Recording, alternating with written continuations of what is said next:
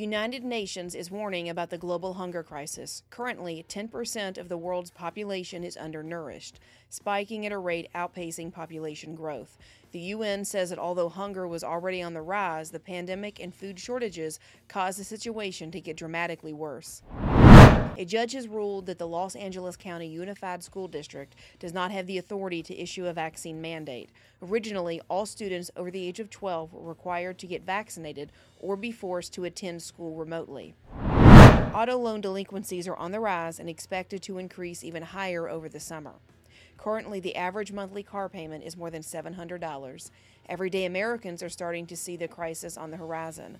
Google search results for voluntary repossession of car have spiked to its highest level since the summer of 2008.